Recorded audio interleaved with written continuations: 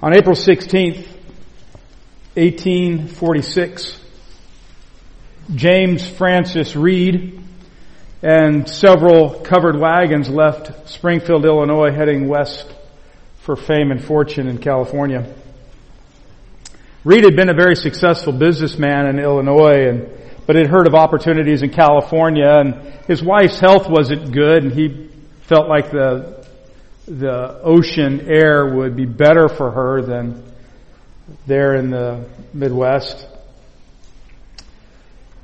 And so they decided to head west with many other families, and Reed actually built had a custom stagecoach or a covered wagon built. It was a 2-story covered wagon and included spring-loaded seats and bunk beds. The rig was pulled by 8 oxen. That's how big it was. Reed had recently read a book written by a man named Lansford Hastings titled The Beginner's Guide to Oregon and California. In the book, it described some new paths, some new routes to California that were supposed to be easier and save weeks. After several stops along the way, the wagon train arrived in Laramie, Wyoming. While there, Reed happened to run into a friend of his from Illinois that was coming from California back to Illinois. And he'd just used the Hastings route. He said, don't use that route. He could barely make it by foot. You'll never make it by covered wagon. You need to take the alternate route. But the alternate route would have taken another 3 or 4 weeks. Reed ignored the advice. The wagon train continued west. They made it to Little Sandy River in Wyoming. It was the point of no return. They had to go to the right, take the northern route, which would actually brought them through Washington and then south into California, or to continue and go down through Utah and through the mountains of Nevada, between Nevada and California. The wagon train had picked up a number of people by that time, and when they got to there was a massive split. The majority of the people decided to take the northern proven route, and Reed and his group decided to take the unproven Hastings route, thinking they were going to save weeks. They elected a new leader at that time, 20 wagons, 87 people. They elected a new leader of the wagon train, a man by the name of George Donner. They ended up having to cut a trail through the Wasatch Mountains in Utah. They got bogged down in the Great Salt Lake in Utah. Some of Reed's oxen actually wandered off because there was no water. They were way behind schedule. They were running low on supplies when they arrived at the Sierra Nevada mountains in what is today Reno, Nevada. It was late October. They didn't want to wait till winter was over. They were determined to finish the last 600 miles of their trip. And on October 28th, they were up in the Sierra Nevada mountains when a snowstorm came, dumped so much snow on them that they couldn't go forward, they couldn't go backward. They found a little lake there with a lot of trees. They were able to build a couple of small cabins, some lean-tos. They put up a tent, and the 87 people all huddled in 2 cabins, a couple of lean-tos, and a tent. They began eating their animals, their oxen that they were using to pull their wagons, and mules that they were pulling wagons with. And on Thanksgiving Day, they killed the last of the animals that they had for food. More storms came, more snow fell.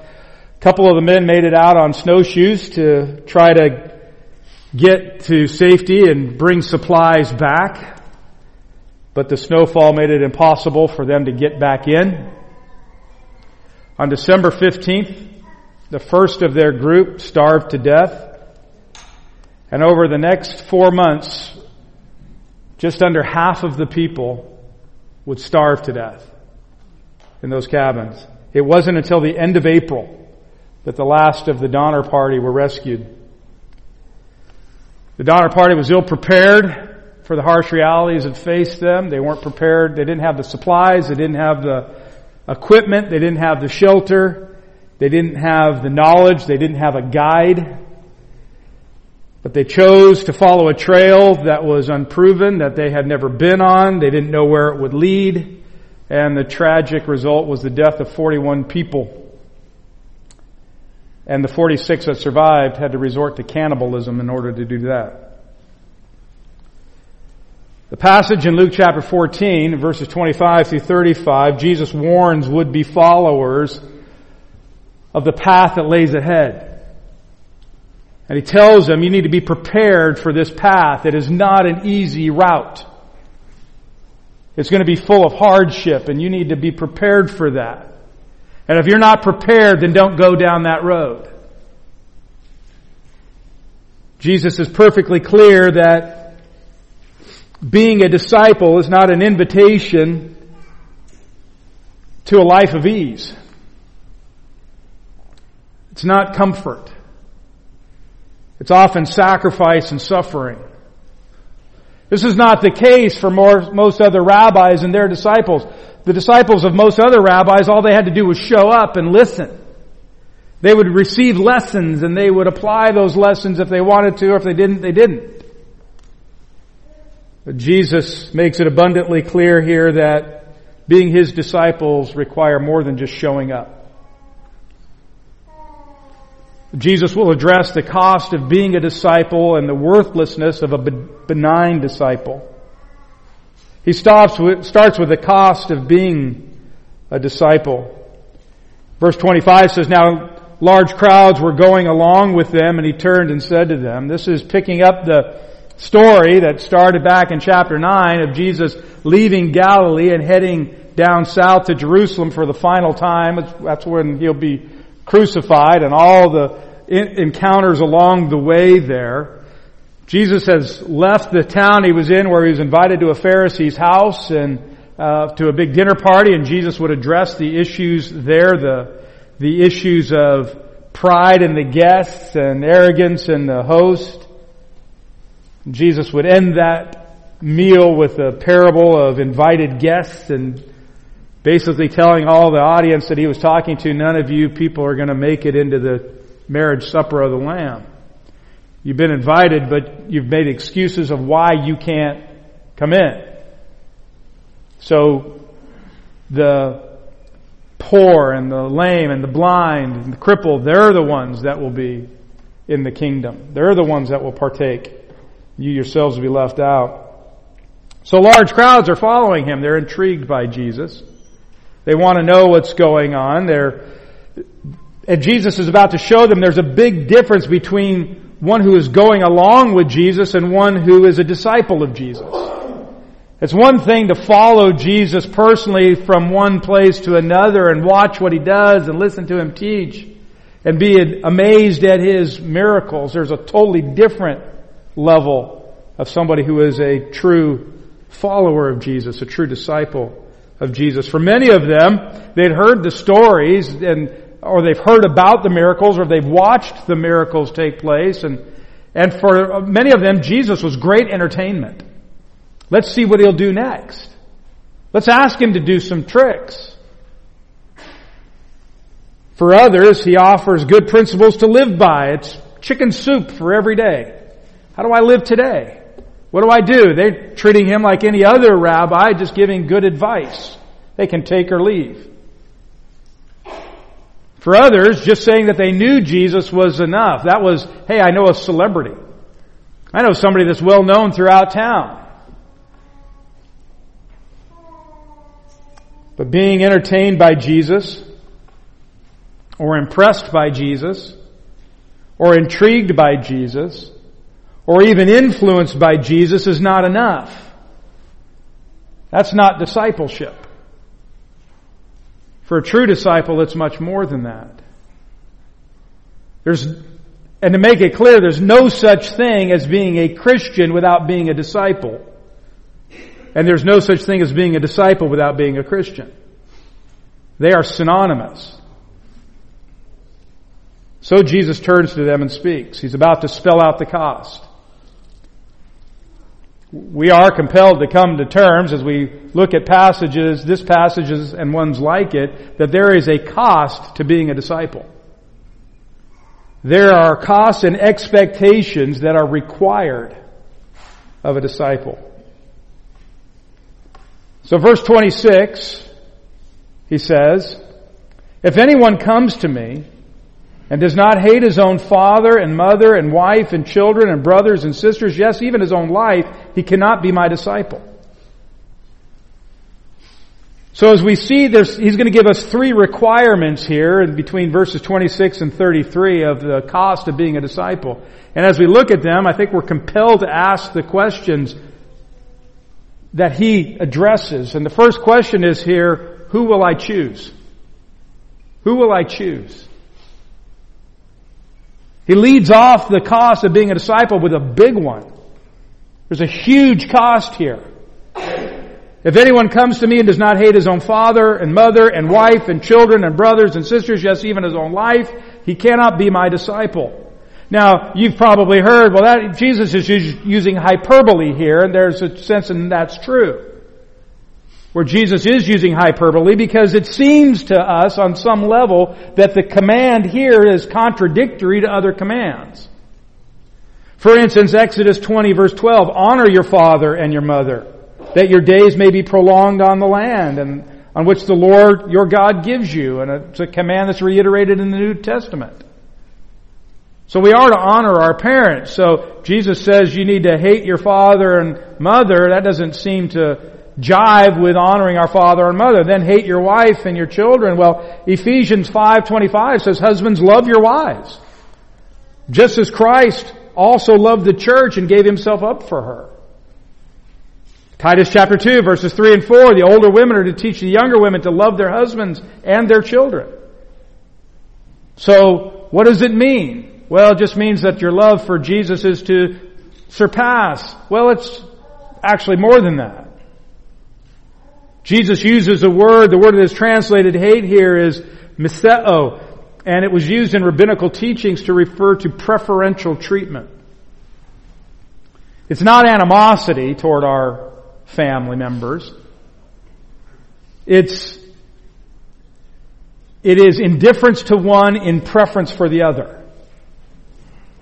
Literally, indifference to one in preference for the other. To say I love A and I hate B is to say, I prefer A over B.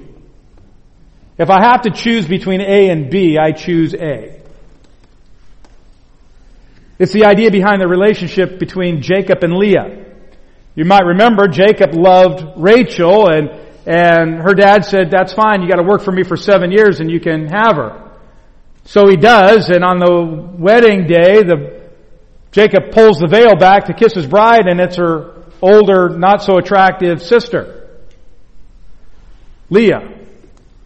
Great. He has to work another 7 years in order to have Rachel for his wife. So Genesis 29 tells us that Jacob loved Rachel, hated Leah. Jacob loved Rachel and hated Leah. It does not mean that he despised Leah. It means he preferred Rachel over Leah. He preferred Rachel over Leah. Rachel was his favorite. The fact that he did not despise Leah is evident in the fact that they had 7 children together. So, obviously there was at least a few times when he didn't despise Leah. He did love her, and we see that in the way he treated her even afterward. It's the same idea in Romans chapter 9, verses 13 and following. Just as it is written, Jacob I loved, but Esau I hated. What shall we say then? There's no injustice in God, is there? May it never be. For he says to Moses, I will have mercy on whom I have mercy, and I will have compassion on whom I have compassion. In other words, God is saying here in Romans, I will choose whom I choose. I have preferences. And I preferred Jacob over Esau. That he hated Esau? No. You look at what God blessed Esau with when he and Jacob united. God uses the same terminology to show his preference in other places. Jesus said this in Luke chapter 16, verse 13. You can turn there if you like. Luke chapter 16, verse 13. No servant can serve 2 masters. For either he will hate the one and love the other, or he'll be devoted to the one and despise the other. You cannot serve God and wealth. So Jesus is not saying here you can't be a Christian and be wealthy. He's saying you're going to prefer one over the other. You're going to prefer God over money, or you're going to prefer money over God. He's not saying here you have to take a vow of poverty if you're going to be a disciple. If you're going to love me, you have to hate money. He's just saying it shows you where your heart is, where your preference is. A similar statement that Jesus gives to Luke 14:26 is in Matthew 10:37, and it argues for the idea of love less. Jesus said there, "He who loves father and mother more than me is not worthy than me. He who loves son and daughter more than me is not worthy of me." So you see the idea of loving more and loving less. The point that Jesus is making is, as one commentator put it, quote, "Family is not to become one's master. Only Jesus is to have that role. Love for Him is to take precedence over all other loves," end quote. Even consider the way Jesus interacted with His own earthly family. 12 years old, He's in Jerusalem with His parents for Passover. And in Luke chapter 2, verses 46 through 49 says, his family left thinking they were with some cousins, and he wasn't. After 3 days, they came back, they found him after 3 days in the temple, sitting in the midst of the teachers, both listening to them and asking them questions, and all who heard him were amazed at his understanding and his answers. When they saw him, they were astonished, and his mother said to him, "Son, why have you treated us this way? Behold, your father and I have been anxiously looking for you." And he said to them, "Why is it that you're looking for me? Do you not know that I am to be about my father's, or I would be in my father's house?" So Jesus is saying, this is where I'm supposed to be. In Luke chapter 8, verses 19 through 21, Jesus is in a house preaching, and the house is so full that nobody could get in or out at that point in time. And his mother and his brothers show up outside, and somebody tells him, Luke 8, verses 19 through 21, "And his mother and his brothers came to him and were unable to get to him because of the crowd. And it was reported to him, 'Your mother and your brothers are standing outside, wishing to see you.' But he answered and said to them, 'My mother and my brothers are these who hear the word of God and do it.'" Jesus didn't despise his mother. We know that because one of the last things he did while hanging on the cross was to assure her protection, her safety, her provision. He looks at his mother and then John the disciple and said, "Behold your son, behold your mother." But Jesus is showing there's a preference here. The preference is to do the will of the Father. Now some of you know what it means to have to make a choice between loving God or showing preference to your family. Some of you have had those conversations. Some of you have had to have those issues where there's a division in your family because of your decision to follow the Lord. I know that was true in my own family. As a young man in my early 20s, actually 19, I had to make the choice to do what I believed God was leading me to do or disappoint my father. Lord willing, you'll never have to be in a position where you have to choose between your family and the Lord. Lord willing, God will allow you to bring your family along with you, or they will just go along with you and you all follow the Lord together. Obviously, that's our desire and that's what we would wish. However, the statement of Jesus here is not ambiguous. If you find yourself in a position where you must choose to obey Christ and disappoint or be disapproved by your family, Jesus is saying, if you're a genuine disciple, you choose me.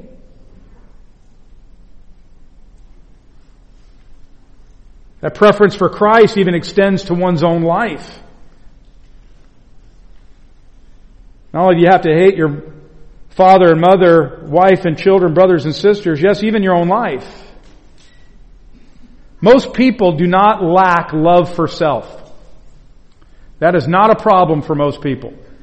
Like 99.9% of people. Our problem is the exact opposite. We have too much love for self. When it's the choice between self-exaltation or Jesus, choose Jesus. When it's a choice between self-satisfaction and Jesus, choose Jesus. When it's a choice between self-preservation and Jesus, choose Jesus. When it's a choice between self and anything that has to do with self and Jesus, choose Jesus. Jesus gave the strongest consequence for those who even choose their family over Him. He says, he cannot be my disciple. Do you understand the harsh reality that Jesus is saying to the crowd and to us? If you don't prefer me over your entire family, you can't be my disciple. Now that doesn't mean that Jesus isn't allowing for growth in the life of a follower. Or that the expectation is that at the moment of salvation, you automatically prefer Him over everything else. But Jesus wants the crowd that are following Him at that point, and us by extension, to know that the expectation is that we grow to that point where we prefer Him over everything else. Now it's hard to tell a parent you've got to prefer God, you've got to prefer Christ over your own children. I understand how harsh that sounds. But is it really harsh to love Christ more than anything else? Not really. In fact, I would tell you parents the best thing you can do for your children is to show that you love Christ more than anything else. I think that's the greatest lesson you can teach your children.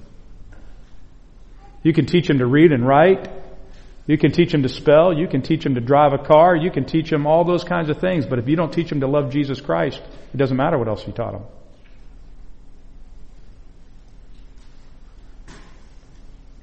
Jesus wants the crowds to know that this is the expectation. This is the direction, the sanctification of your life is to be moving. And if you're not moving in the direction of a superior preference for the things of Christ, Jesus is saying, you are not my disciple. If you look at the trajectory of your life, and it is not moving towards a greater, deeper love for God and for His Son, Jesus is saying, you're not really my disciple. You can't be. It's an impossibility.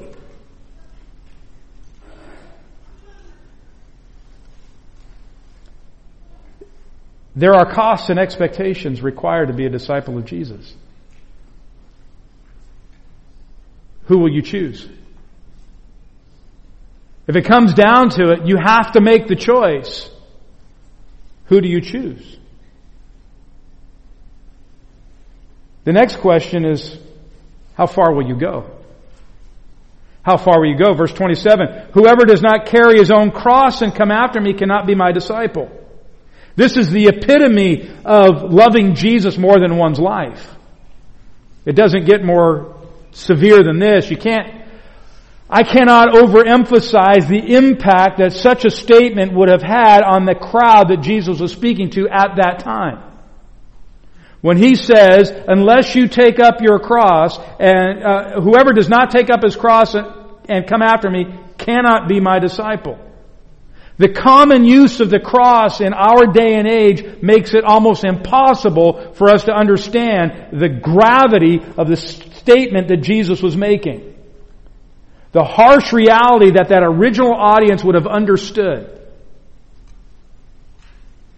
The cross at that moment in time was not a religious symbol. It was not a piece of jewelry. It was not a decoration that hung on the walls of buildings or set up on hills overlooking cities. When Jesus speaks of the cross, the first thing that people think of when He speaks of that is a gruesome instrument of torture and death. They think of the vilest criminals that they can think of, that they have ever heard of. Those are the people that go on crosses. Hanging a cross on the wall at that time would be equivalent for you to hang a guillotine on the wall of your house, or to hang a noose on your wall. It would have been offensive, and it would have been seen as foolish. Crucifixions typically took place on the side of busy roads so that travelers could see what happens to criminals. It was a visual reminder of the cost.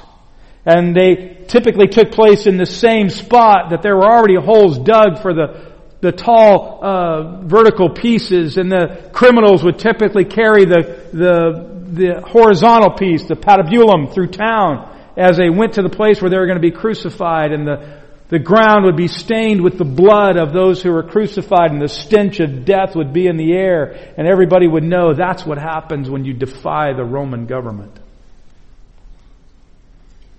The Jews were very familiar with the sights and sounds of crucifixion, particularly around the city of Jerusalem. They would often add insult to injury by making you carry your cross to the place where you would die, like carrying your own rope to your own hanging. The cross was intended to torture and dishonor the condemned person, all along prolonging the suffering and death for hours and hours and hours. Some people hung on the cross for 24 hours or more before dying of suffocation, or being attacked by wild animals, or having their eyes plucked out by birds, or finally getting their legs broken so they would suffocate and die. Crucifixion was so violent, so humiliating, that no Roman citizen was allowed to be crucified by law. It was only reserved for the most vile criminal. The Romans called crucifixion the slave's punishment. 60 years before Christ, the Roman statesman Cicero wrote, quote, "Let the very name of the cross be far away, not only from the body of the Roman citizen, but even from our thoughts," end quote. First century historian Josephus called crucifixion, quote, "the most wretched of deaths," end quote. Jesus said, "Unless you take up your cross and come after me, you can't be my disciple." Unless you're willing to suffer like that, you cannot be my disciple. Not only is Jesus telling His people, you need to be prepared to die, He is saying you need to be willing to be accursed. The cross was not only a torturous instrument of death, it was also a great symbol of shame. Hebrews chapter 12, verse 12, speaking of Jesus, fixing our eyes on Jesus, the author and perfecter of faith, who for the joy set before Him endured the cross, despising the shame, and has sat down at the right hand of the throne of God. Galatians 3:13 says, Christ redeemed us from the curse of the law, having become a curse for us, for it is written, cursed is everyone who hangs on a tree. Now I know in our day and age, if somebody said, curse you, it doesn't mean anything. Most of us don't believe in voodoo or magic spells or anything like that. But in the ancient world, a curse was considered a very huge thing. Curses were considered to possess inherent power to carry itself into effect. Fathers were to bless their children, and it was believed that that blessing would impact their life. And if they cursed their children, it was believed that that curse would impact their life. In fact, God told the nation of Israel once they got into the promised land that there were blessings for obedience and curses for disobedience. And one of the first things they were supposed to do is they were to look toward Mount Gerizim and pronounce all of the blessings for obedience, and then turn the other direction and look toward Mount Ebal and pronounce all the curses if they disobeyed. After they defeated Jericho, God pronounced a curse on anyone who would try to rebuild Jericho. When Jesus said, whoever does not carry his own cross, He's not using hyperbole here. He's not trying to gain an interest with shocking speech. He was saying, if you want to be my disciple, it requires self-denial and dying daily to self, even if that means physical death.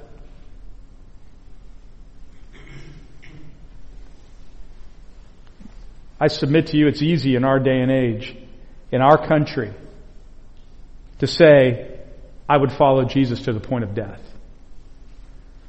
That's pretty simple because most of us don't know anybody who's ever been killed for being a Christian.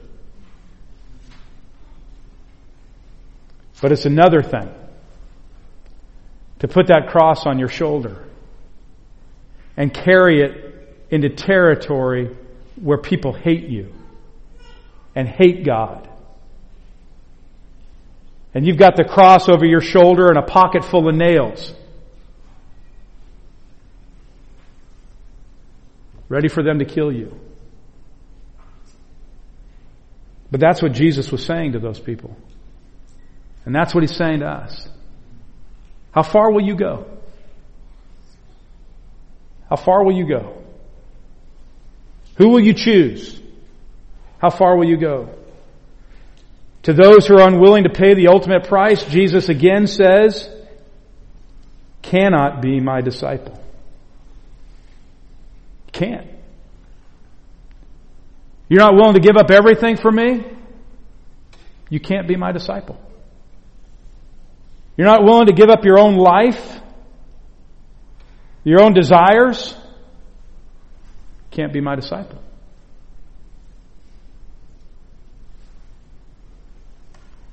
There are costs and expectations that are required for being a disciple of Jesus. Who will you choose?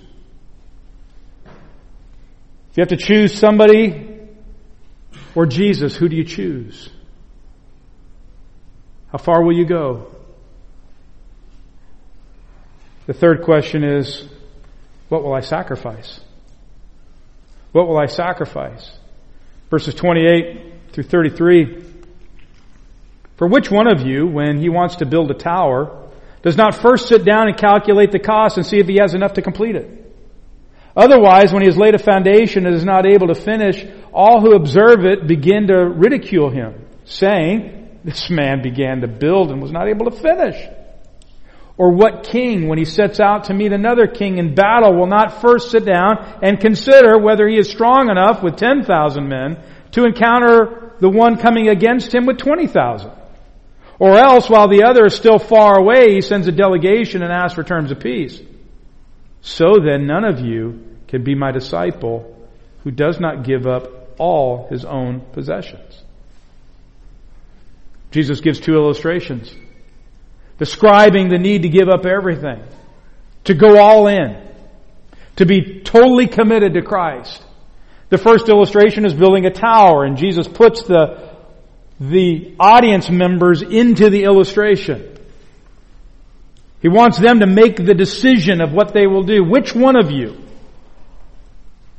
He doesn't use which person? Which one of you who are listening, which one of you who wants to build a tower doesn't sit down first and calculate the cost to see if you have enough to complete it? The question is worded in such a way that the expected answer to that is no one. No one would start out building a tower if they didn't count the cost first. That would be foolish. The expectation is a reasonable person does not usually embark on a construction project until they first figured out what it's going to cost to complete the project and see if they have enough to do it. Now, we're not talking about two 10-year-old boys who decide to build a 3-room treehouse with the scrap lumber left over from the doghouse. Talking about a reasonable person who says, we're going to build something here, we're going to build a structure here. What's it going to take to build it? First, you sit down and calculate the cost. You crunch the numbers. You make a materials list. What do we need to do this? You find out if there's permits involved and what the cost is. You count the cost of labor. You even have a contingency amount for the unexpected. And you put all the numbers together and you say, yeah, we can do this. Or you say, no, we don't have enough to do this. You count the cost in order to avoid the shame. In a culture where shame was a big deal, Otherwise, verse 29, when he has laid the foundation, is not able to finish, all who observe it begin to ridicule him. He wasted money on the foundation. What a waste. I don't know if you've ever seen it. You've driven through some part of the state and you've seen where a builder has graded the lots and put the streets in and put the sidewalks in and then did nothing for long period of time. And you keep scratching your head and go, why did they even start? They didn't have the money to do it. Or, what a waste. What a waste.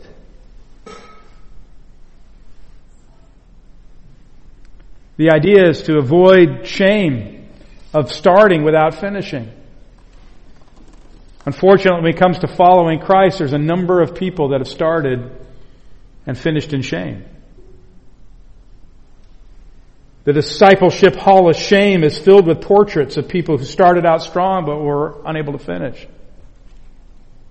And almost all of us know some of those people. Almost all of us know people who started out claiming to follow Christ, claiming to be a disciple, only for their life to eventually show they didn't have what it took to finish the race. And even in the Scripture itself, we see the portraits in the hall of shame of men like Judas Iscariot, Ananias and Sapphira, Demas, Hymenaeus and Alexander, men whose faith became shipwrecked. Jesus is using the illustration to say that would-be followers must contemplate whether or not they're able to pay the price of being a follower of Christ. It's not a journey without price. It costs something. There are expectations to follow Jesus. It's not enough just to show up.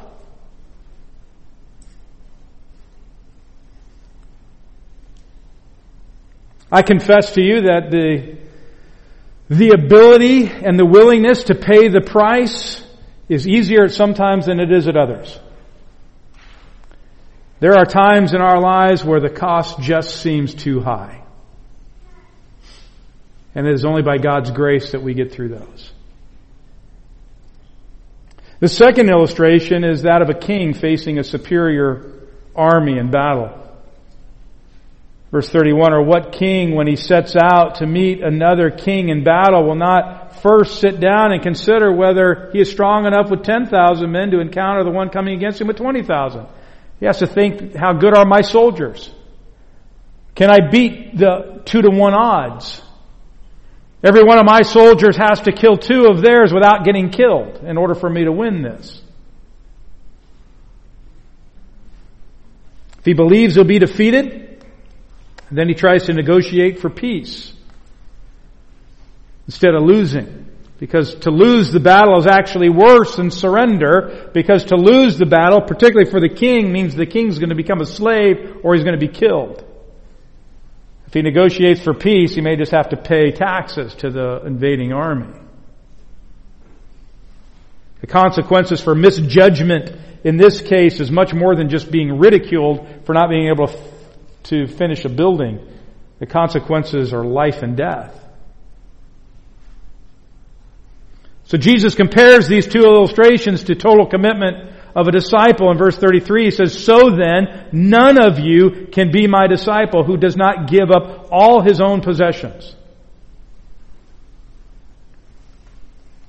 Jesus says, you want to be my follower, it'll cost you everything. It'll cost you everything. It may cost you every relationship you have. It may cost you everything you own. It may cost you your life.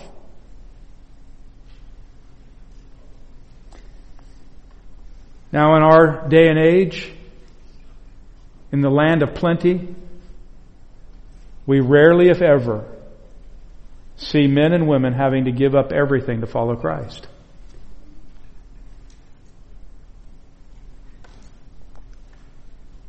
It does happen, and it happens in other parts of the world. There are still parts of the world where People are raised in Muslim families or Hindu families, and if they receive Christ, they are shunned by everybody in their family. They are treated as if they're dead. And in some cases, family seeks to kill them. I met with brothers and sisters in Myanmar who were beat up, lost their job, their house burned down, they were chased out of town because they confessed Christ. They lost literally everything they had, except the clothes that they had on their back.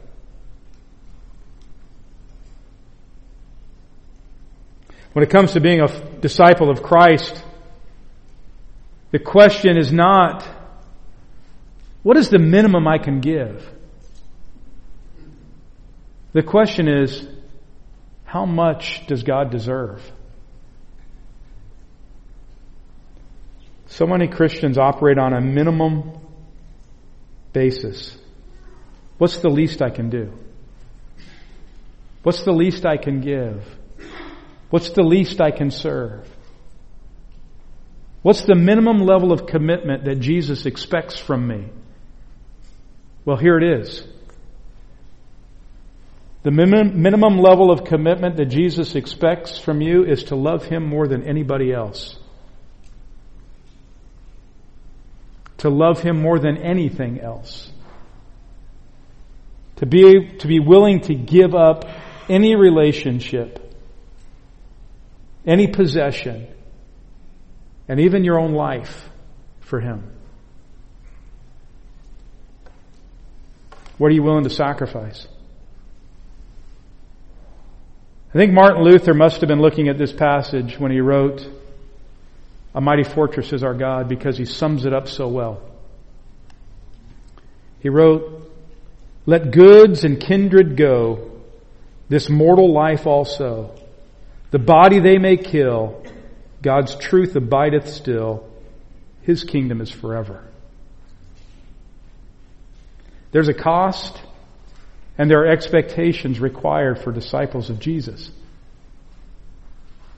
This is not religious fiction. This is not the unachievable ideal. Rather, this is the genuine characteristic of a disciple of Jesus Christ. Not all of us are called to the same sacrifices.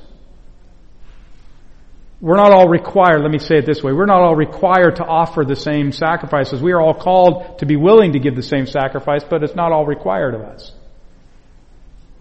Not everybody's going to have to forsake their family. Some of you are going to be very blessed and fortunate that God is going to take your whole family on this journey together. Praise the Lord if that happens for you. Some will experience the true nature of what it means to carry their own cross. Others of us will just have to bear the burdens of somebody else. But there are costs and expectations. Every current person who calls himself a disciple of Jesus Christ and every potential disciple of Jesus Christ must answer the questions, who will I choose? How far will I go? And what will I sacrifice? After speaking of the cost of being a disciple, Jesus then speaks of the worthlessness of a benign disciple. Verses 34 and 35. Therefore, salt is good. But even if salt has become tasteless, with what will it be seasoned? It's useless, either for the soil or for the manure pile. It is thrown out. He who has ears to hear, let him hear. In that day and age, salt was used for two primary purposes. One was as flavoring, and the other was to preserve meats. They would encrust it in salt. That would preserve it for a longer period of time. It would suck the moisture out of the meat, and it would act as a protective covering until they were ready to break the salt off of it and cook it and eat it, or slice it and eat it. But in this case, he's using it as a flavoring. Salt's good. If you ever had French fries, you know this is true. Have you ever eaten a potato chip without salt? Right?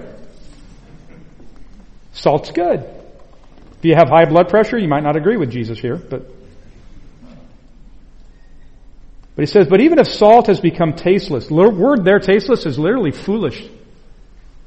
If salt's become foolish, salt's become tasteless.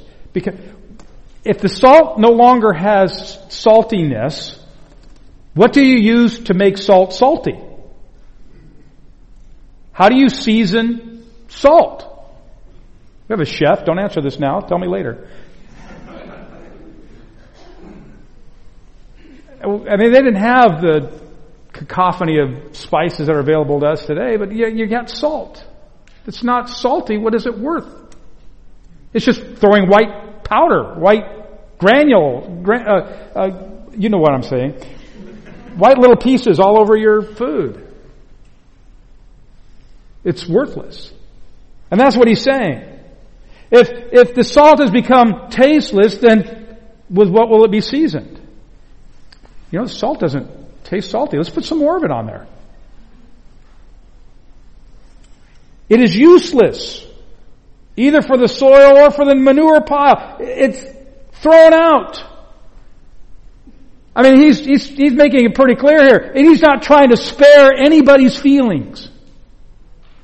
He is speaking of the seriousness of being a disciple and said, if you are not the salt that you're supposed to be, you are not worth anything as a disciple.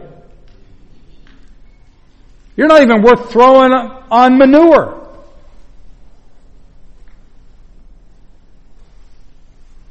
Jesus is not cutting anybody in that group any slack.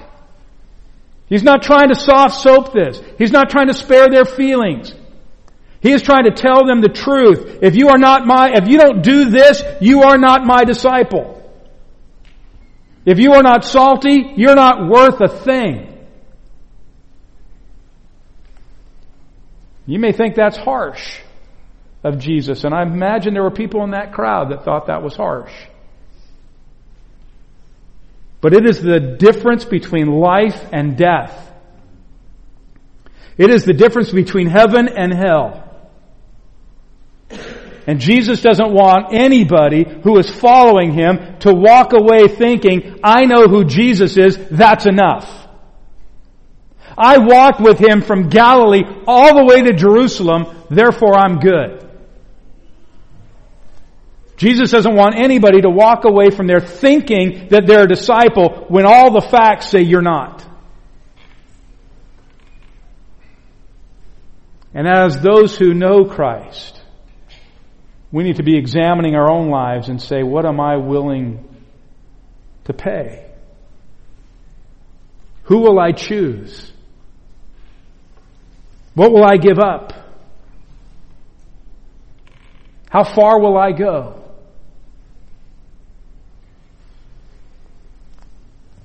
Am I the salt that He's called me to be?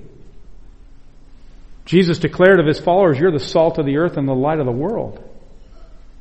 And just like you don't light a lamp and then hide it under a basket because it does no good, if you're not salty, Jesus is saying it does no good. Being a disciple is a serious commitment to Christ. It's not enough just to show up. That is not a Christian. Because that's not a disciple. There are costs. And there are expectations that are required of one who is a disciple of Jesus Christ. And I implore you to examine your life at some point today and make sure that you're a genuine disciple. Let's pray. Our Heavenly Father, we confess that our discipleship is far from perfect. There are days when we seem ready and willing to sacrifice everything for you. And Father, we also confess that there are days when we feel we've already sacrificed enough. Father, we pray that we would truly love you more than everything in our lives. That we would love you more than anyone, anything, and self included. Father, help us to live out our faith as disciples of Christ, being the light of the world and the salt of the earth that you called us to be.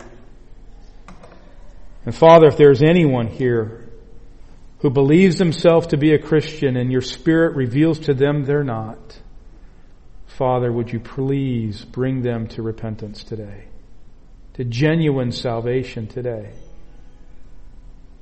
Father, let those of us who follow you, let us understand that it's just not enough to just show up. But Father, we must be willing to pay the price. Father, for those who are just in the beginning of their journey with you, I pray that you will encourage them and strengthen them. That, Father, your Spirit will empower them to make the choices that are necessary. That they'll see the life of a believer to be a life of full commitment. And Father, for those of us who have been your followers for a long period of time, Lord, may our commitment to you be renewed day by day. May we be willing to take up our cross every day, willing to follow you, stand for you regardless of those who stand against, for your honor and for your glory. Father, help us. Help us to be the disciples that you've called us to be, knowing that it is the difference between life and death, not only for us, but for those whom we come into contact with, that we might fully, passionately proclaim Christ to a lost and dying world.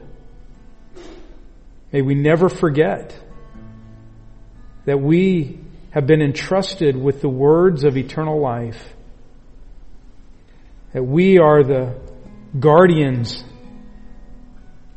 of the gospel of salvation for a lost and dying world. And Father, we have a responsibility to share that with the world. Thank you that you love us, that you chose people like us, cracked pottery, bruised reeds. Yet, Father, you loved us. You sent your Son to die a cruel death on a wicked cross for us.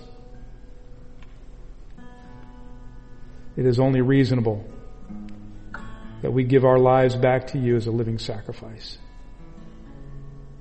Father, may we not operate on a minimum required basis. But Father, may we think about what you deserve from us. We pray these things in Jesus' name. Amen.